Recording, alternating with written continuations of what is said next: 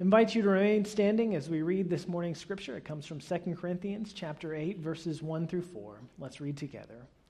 Now, friends, I want to report on the surprising and generous ways in which God is working in the churches in Macedonia province.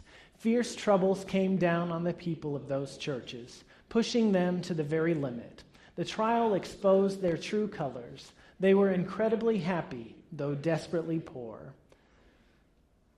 The pressure triggered something totally unexpected, an outpouring of pure and generous gifts. I was there and saw it for myself. They gave offerings of whatever they could, far more than they could afford, pleading for the privilege of helping out in the relief of poor Christians. This is the word of the Lord. Thanks be to God. Amen. You may be seated.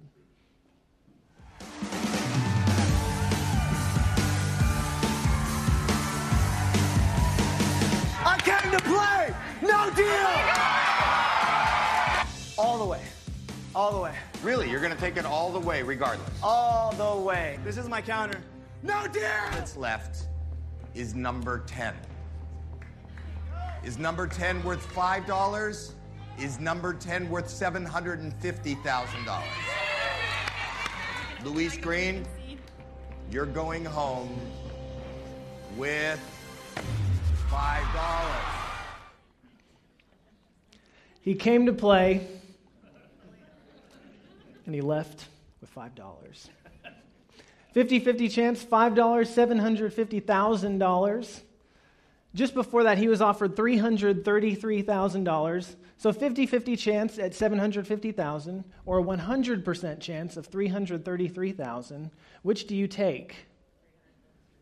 I mean, the bank would not own my house anymore if I took the $333,000, and I could do some remodeling too. But he wanted more. Surely none of us would fall into that trap, right? Right, we're all beyond that, especially me. I'm good. I don't ever struggle with that. That's what we're going to talk about this morning.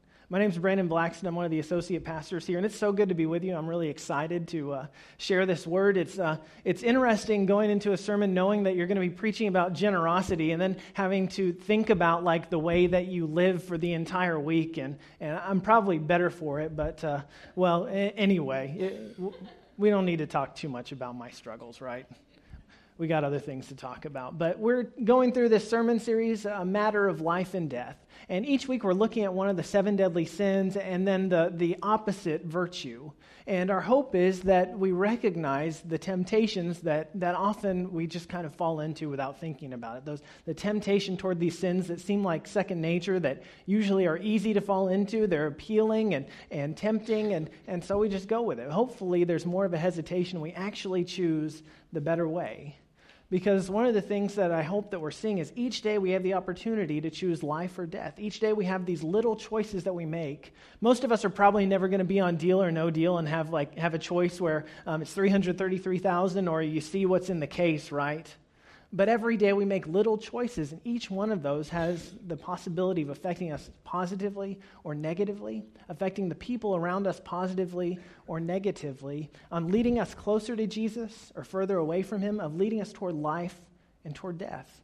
And so our hope is that we recognize those choices that often just become like habits, but then we begin to change our choices and that we live more closely to Jesus and that we all together begin walking on the way that leads to life. And so this morning we're starting with the vice that probably has the most fancy-sounding name, that is avarice. Avarice is a fancy word for greed. I left avarice in there because it made me sound smarter. I need to go back and listen to the sermon on pride maybe. But it's a fancy word for greed, and we know what that means, right? And we can especially recognize it when we see it. But just so that we're all on the same page, this is how Father Joseph Honeycutt defines it: the accumulation and overabundance of material wealth. And we might also add the desire for those things. Greed isn't always the actual accumulation, but our desire, our motivation for it.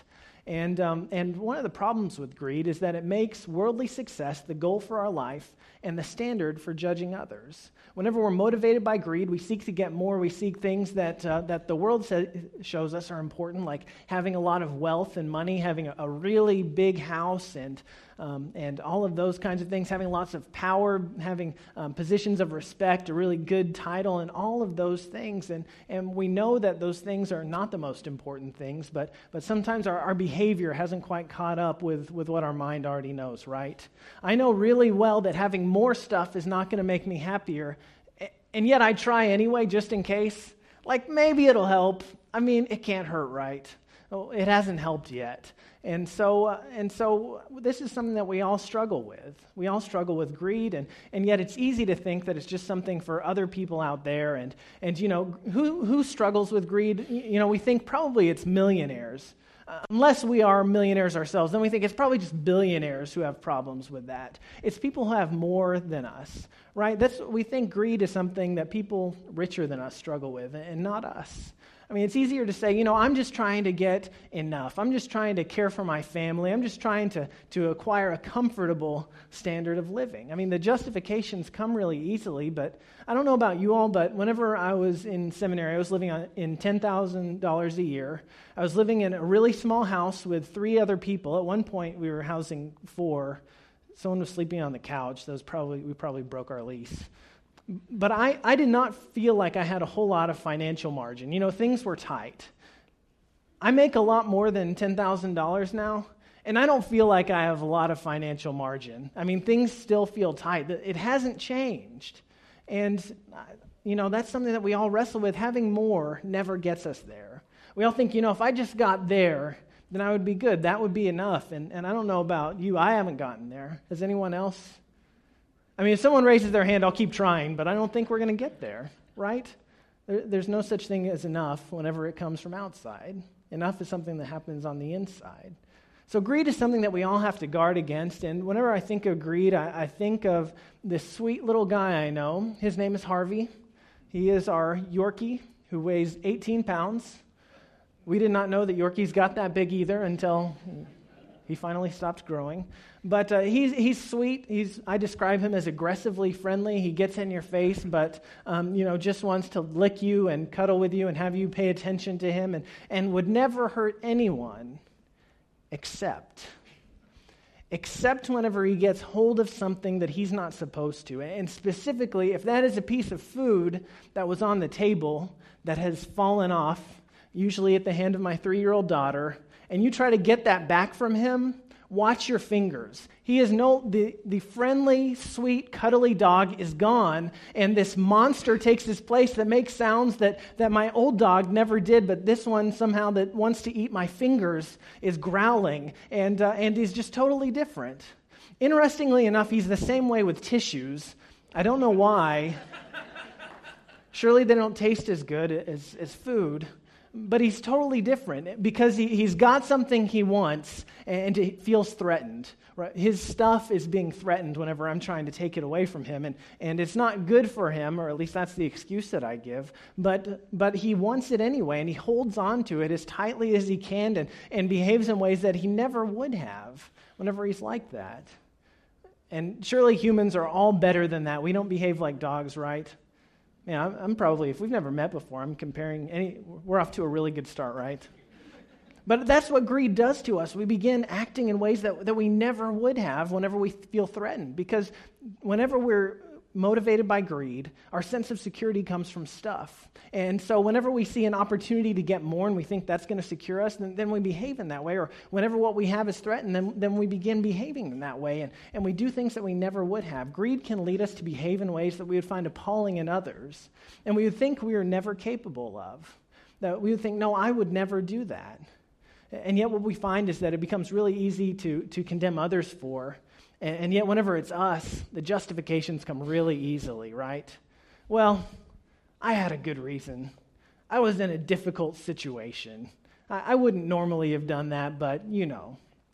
whenever I think of this, I think of whenever I was in junior high and high school, and that was before the days of streaming music and iTunes and all of that. And so if you wanted to listen to music at home or in the car, you basically had two options.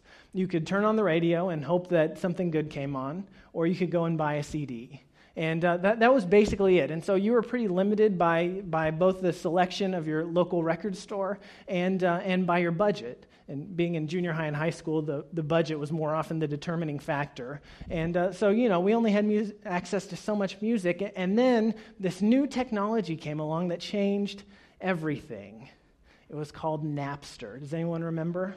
Right, and they brought file sharing to the masses. So now if someone had a CD, they could rip the music off of that and save it as an MP3 on their computer. And then anyone else who had Napster could download it. They could share it with everyone. And it was amazing, and we could get all of this music, and it was awesome to be able to share with people. And then the recording industry suggested that maybe sharing was not the right word, and stealing was a more appropriate one. And so they sued Napster and won, and that kind of went away, or at least was no longer really appealing to anyone. And other technologies came along, and it kind of came and went. But the result was, at least until it got more difficult to download them, that all of us were able to download all of this music for free. And basically, the only thing that limited us was whether or not we had high-speed internet, whether our parents had upgraded from dial-up yet, and whether or not we had a CD burner. And so a lot of us would have CD collections that looked something like that. And you would burn these CDs, and then you'd have to, I never really decorated mine. They never quite looked that good, but you'd have all of these, and I had just an entire binder full of CDs that had been downloaded from the internet. And everyone did it. It wasn't that big a deal, and Britney Spears wasn't hurting for money in the late 90s, early 2000s. The Backstreet Boys were doing fine. The recording industry had plenty of money, or at least that's what we said. But even if those things are true, and there are a lot of people who do not make a lot of money in that industry and who are struggling and who are hurt by this, but even if it was true, we were still downloading things that we did not legally have rights to, that we had not paid for. We had taken them. But we had this opportunity to get a whole lot of free stuff, and we took it. And anyway, I think I've gotten rid of all of mine, unless they're in one of those boxes that my mom brought to my house, and I haven't gone through yet. But I've mostly moved on from those ways. But we do those things, and it's so easy to justify. More recently, we've seen in the headlines that people have tried to get their children into prestigious colleges by bribing people, right? And, that really just kind of, just really goes against the grain of a lot of what we believe is important. And people who are getting into places who didn't deserve it, who are taking spots that should have gone to more deserving students, and that really bothers us. And I wonder, though, that's not a temptation for me, because unless I sell the aforementioned house in which I don't have enough equity to have a really good bribe, that's not a temptation for me. It's just not an option. But if it was, I wonder what would we do? Because it's easy to condemn other people and then justify it for ourselves. It really bothers us whenever people get in, like whenever we're applying to college. If someone gets in and we think they're just riding someone else's coattails. He got into Yale, but his aunt's the dean of one of the colleges. Of course he got in, right? But if it's your aunt, hey, Aunt Susan, how's it going in the College of Arts and Sciences? Now, if I remember correctly, your office building is right next to the admissions building. Is that right? Okay, yeah, I thought so. And this just occurred to me out of nowhere. I haven't heard back on my application yet. I wonder if maybe, whenever you park and you're walking to your office, instead of going by the admissions building, you could go through it. Enjoy some air conditioning. It's getting hot. Hate for you to sweat in your nice clothes. And then maybe you could just ask, you're right there. When might my nephew expect to hear back on his application? And, I would never ask you to lie. But if you think that I'm a strong applicant, I think they would really value the opinion of a trusted faculty member. Can't hurt, right? And what do we call that? That's networking, right? That's using the resources that are at our disposal. I mean, it's really easy whenever we're in that situation to think, yeah, I mean, that's just having someone that we care about put in a good word for us. If we're on the outside looking in, yeah, it's someone taking advantage of and not getting something that they don't deserve. But it's easy for us to look at that and to justify it for ourselves and condemn others whenever it's something that affects all of us. Because greed isn't about how much we have. You can have very little and be greedy, and you can have a lot and be generous. It's not a problem of the wallet. It's a problem of the heart. It's a problem at the heart. And it's not something that can ever be cured by how much we have externally or how little we have externally. It's something that happens inside of us. And that's really where we have to wrestle with it.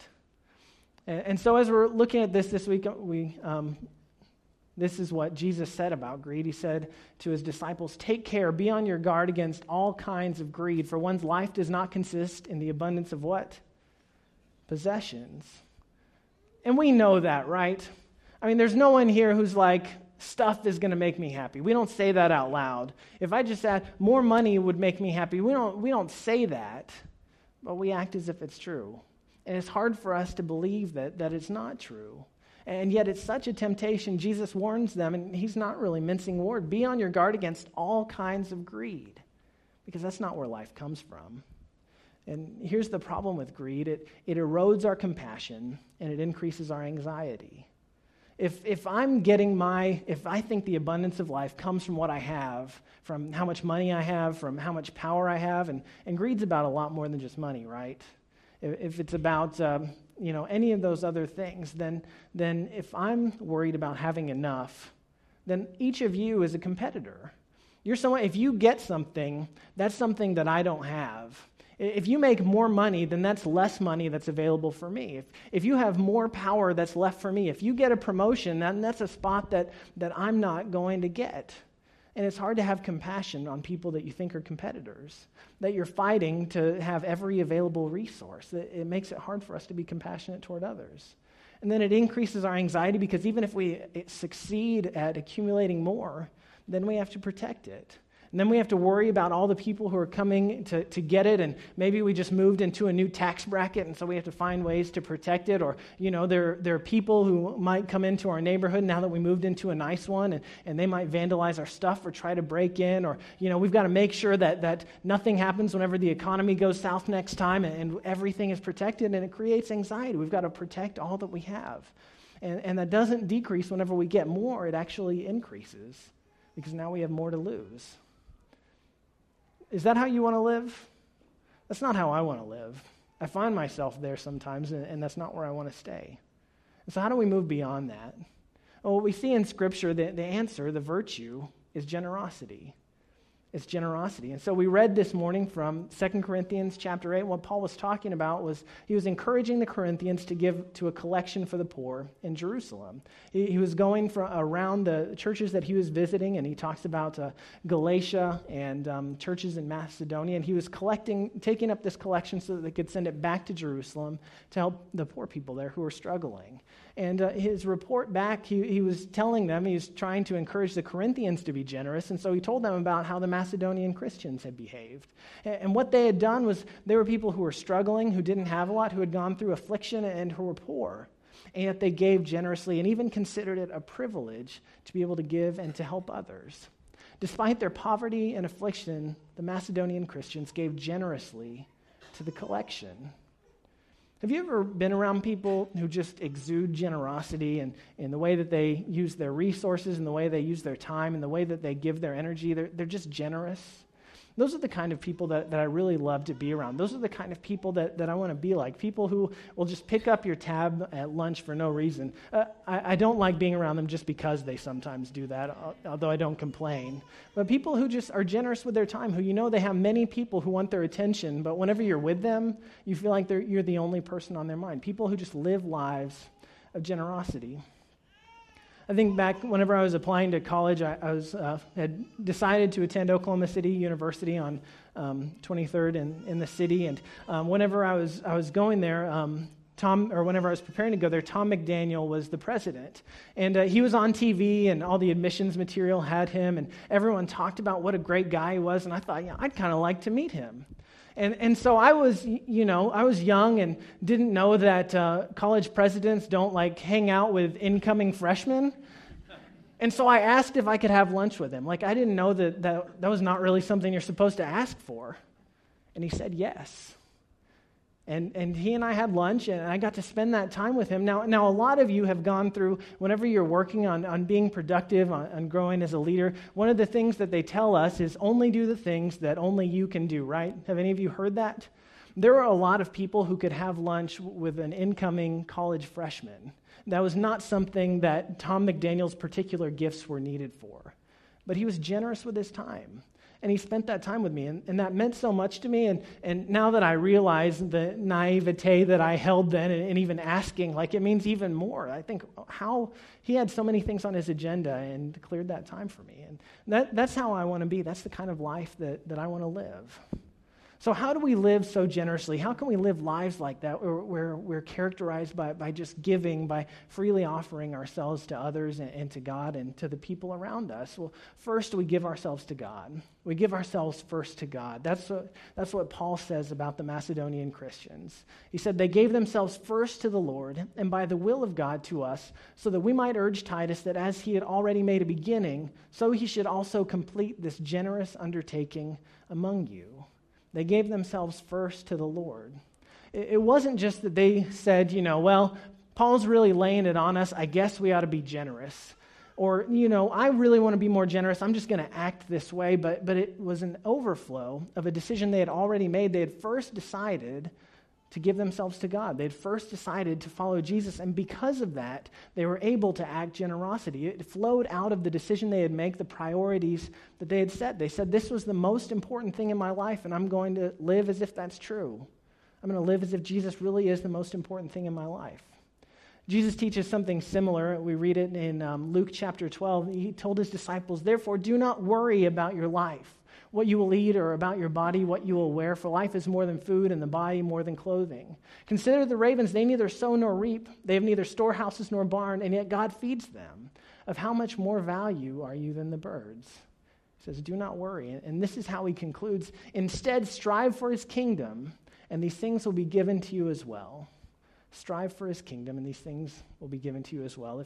If you grew up in church or know some of the older language, you remember it this way: seek ye first the kingdom of God, and all these things shall be added unto you.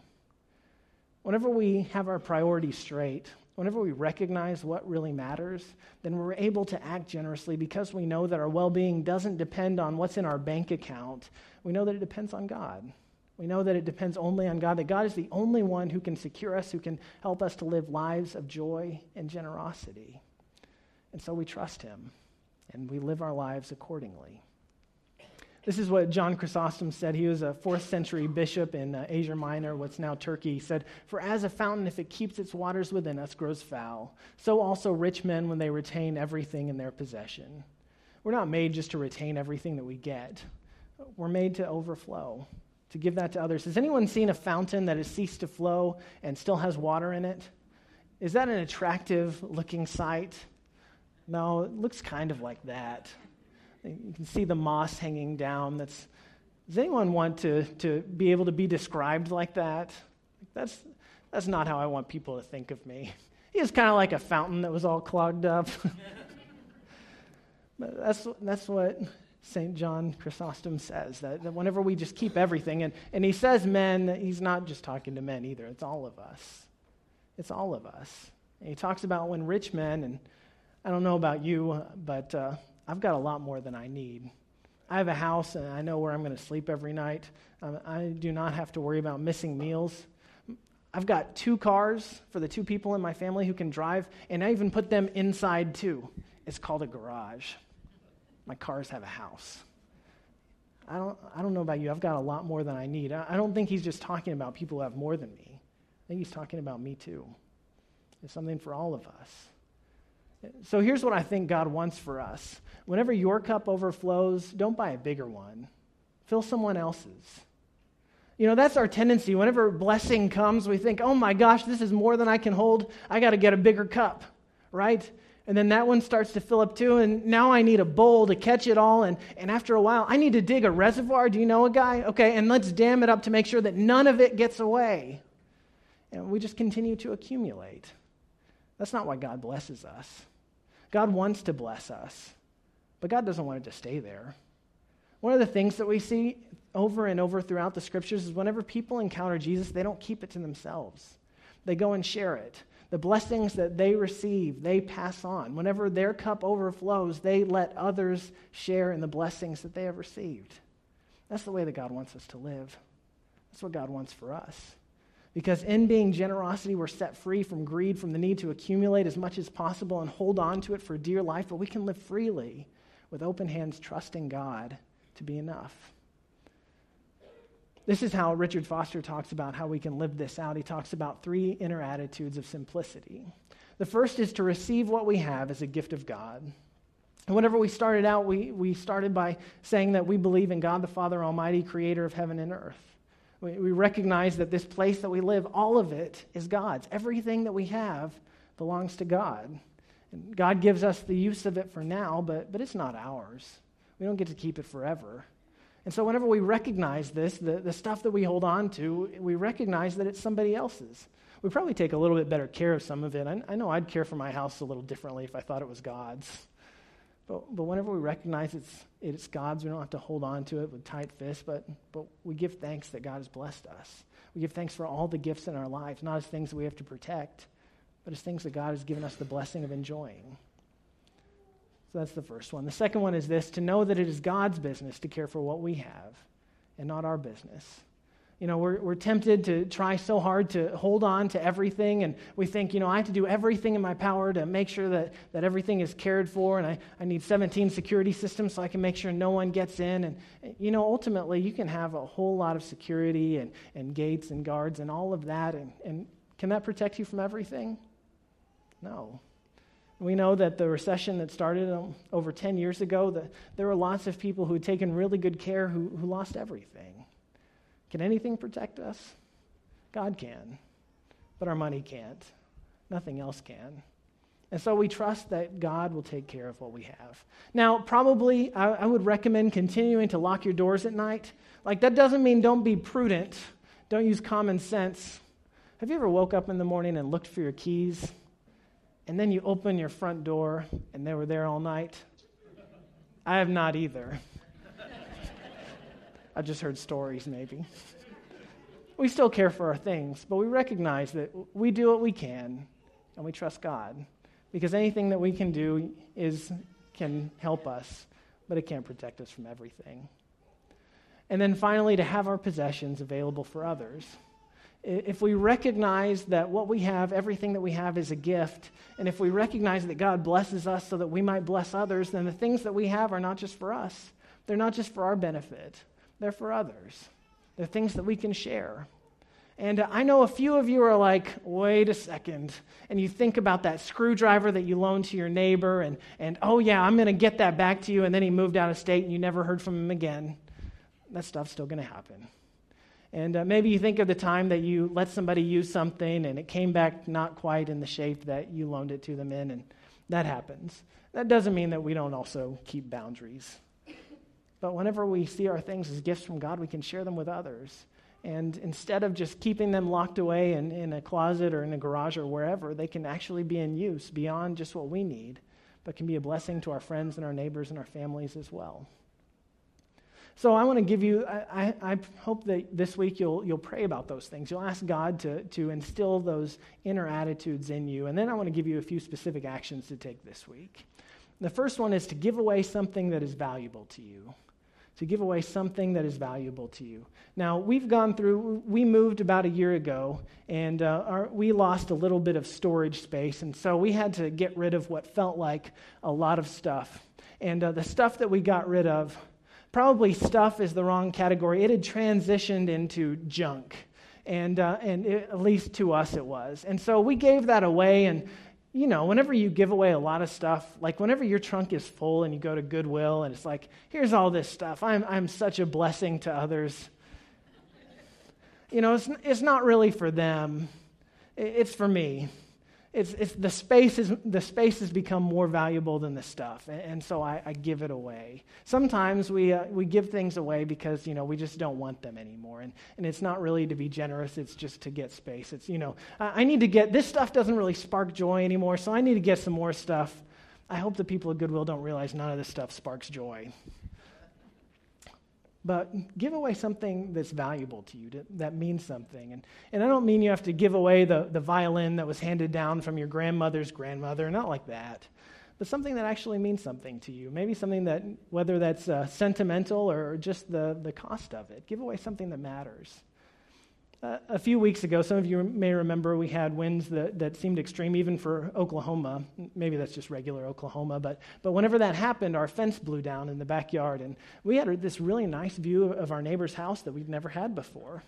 And anyway, so we went out and talked to them. It was the longest conversation that we've ever had, and so we kind of worked it out and talked about it. We had wooden posts and they had rotted and the fence fell, and so we said, let's replace it with metal posts this time. Hopefully we don't have the same problem. And they knew some people to call, and so they were going to take care of arranging it, and we just said okay. And looking back, maybe we should have set some kind of expectations clearer than you'll take care of it. But anyway, it worked out. And so we got a call, and they the people had shown up a day early and wanted to work on our fence. And okay, whatever, we want a fence, so go for it. And our neighbors asked, and they said, is it okay if we put the posts on our side? And I don't know if you all know this, but when it comes to fences, there is a good side and a bad side. I did not know that 6 months ago. And the good side is the side without the posts. And they wanted the posts on their side. And so I was like, well, that's kind of a hardship, but yeah, I guess. But then I thought, I wonder if they're going to be like, okay, since we got the bad side, we'll pay 40 and you pay 60. That's fair, right? Anyway, so we went for it, and the work was done, and they hadn't called us whenever it was time to pay, and so I just gave them a call. The whole time we were playing, I'm paying for half of it. And so we called, and I asked how much so we could give them a check, and my neighbor said to me, the Lord's placed it on my heart. We're further along in our careers. We've had more time to save than you have. We really want to do this for you. With the professions that you're in, we want to bless you this way. I was shocked. I couldn't believe it. I did not expect that at all. And we were so blessed by that, especially because the fence on the other side's about to go too, so we'll have some money to take care of that. But that wasn't... They didn't have a coupon laying around that was good for one free fence. I mean, that gift that they gave to us mattered. I mean, that affected them. And whenever we give someone something that's powerful to us, maybe it's just, something like a fence or something that we bought or it's something that we've used that is meaningful to us. It's a blessing to them. But then it also blesses us because we realize we're not controlled by our things. I don't have to hold on to this so tightly. I can share it freely with others. So give away something that is valuable this week. I won't set a price limit or any of that, but something that is valuable to you. And then every day this week, find a way to be generous. And not just with your things or with your money, but with yourself. Find ways to be generous with your time, with your energy, and with your attention. I think all of us know as more and more demands are placed on us that one of the most precious things that we can give to people is our attention. So we can just pay attention to them. We can just listen to them and care for them. And so maybe that means paying for your neighbor's fence. Probably not. That's setting the bar higher than I'm intending, although if God calls you to it, go for it. Maybe that's somebody in your office who's going through a hard time and you're feeling tired and don't really want to give yourself. Maybe that's just having lunch with them so they can talk about it. Maybe it's just showing up for someone who's struggling, making a meal for a neighbor who's lost somebody, or whatever it is. Find ways, whether it's possessions, whether it's energy, whether it's time, be generous. Do something every day this week. Because whenever we do those little things, we make that one choice. And in the scheme of things, it's not a big deal, but whenever we make one choice like that, we gain a little bit of momentum. And then the second one comes a little bit easier, and the third one after that. And as it goes, goes from being a series of decisions we made because they're at the bottom of the sermon notes that the preacher said we had to do this week, and it becomes a habit. Generosity becomes a habit, and then it begins to flow into our way of life, and we begin living differently. The choices that we make are not defined by scarcity and by greed, but by generosity. And in these things, I think in all of our sermons, that's our hope, is that as we practice these virtues, they're not just things that we have to think about, but that they become our way of life. That because of what God has done for us, we live differently. Because of what Jesus Christ has done for us, because he has been so generous to us, that we can't help but share the joy of what we've been given. I've been pastoring for about 7 years. January 1st was my pastoral anniversary, and I don't think they make cards for that, but I've done a fair number of funerals now. I mean, I was the senior pastor at the last 2 churches I served, and so I did all of those. And after somebody passed away, I'd go and meet with the family, and we talk about their loved one. And, those are meetings whenever you laugh and you cry and you share the things that mattered most. And one of the things that people love to be able to say about their loved ones is how generous they were. This was the kind of person who would do anything for you. They would give you anything if you're in need. They would give you the shirt off their back. Do you know what I've never heard in one of those meetings? My loved one had so many shirts.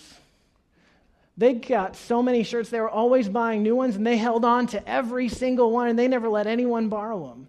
They had so many that their closet was full, and they had to colonize every other closet in the house because they had so many shirts. We love to talk about people who are generous, who would give you the shirt off their back or the watch off their wrist or whatever, who would do anything for you. How do you want to be thought of? How do you want people to remember you? How do you want people to experience God's love because you were in their life? Don't you want to be generous? I think that's what all of us want, and that's what God wants for us.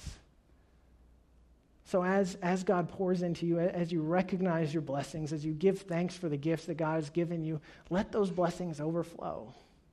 You don't need a bigger cup. You need to find another one to pour into for somebody else. Will you pray with me?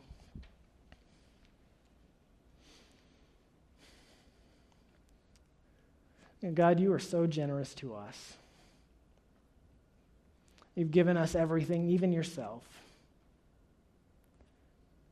We can never thank you enough. You've given us more than we could ever deserve, more than we could ever need. So God, I ask that you would help us to be generous, that as you pour into us, so we might overflow into others. And the love that has changed our life, we might share it so that others might experience that as well. We pray all these things in the name of Christ. And as he taught us, so we now pray together. Our Father, who art in heaven, hallowed be thy name. Thy kingdom come, thy will be done, on earth as it is in heaven. Give us this day our daily bread, and forgive us our trespasses, as we forgive those who trespass against us. Lead us not into temptation, but deliver us from evil. For thine is the kingdom, and the power, and the glory forever. Amen.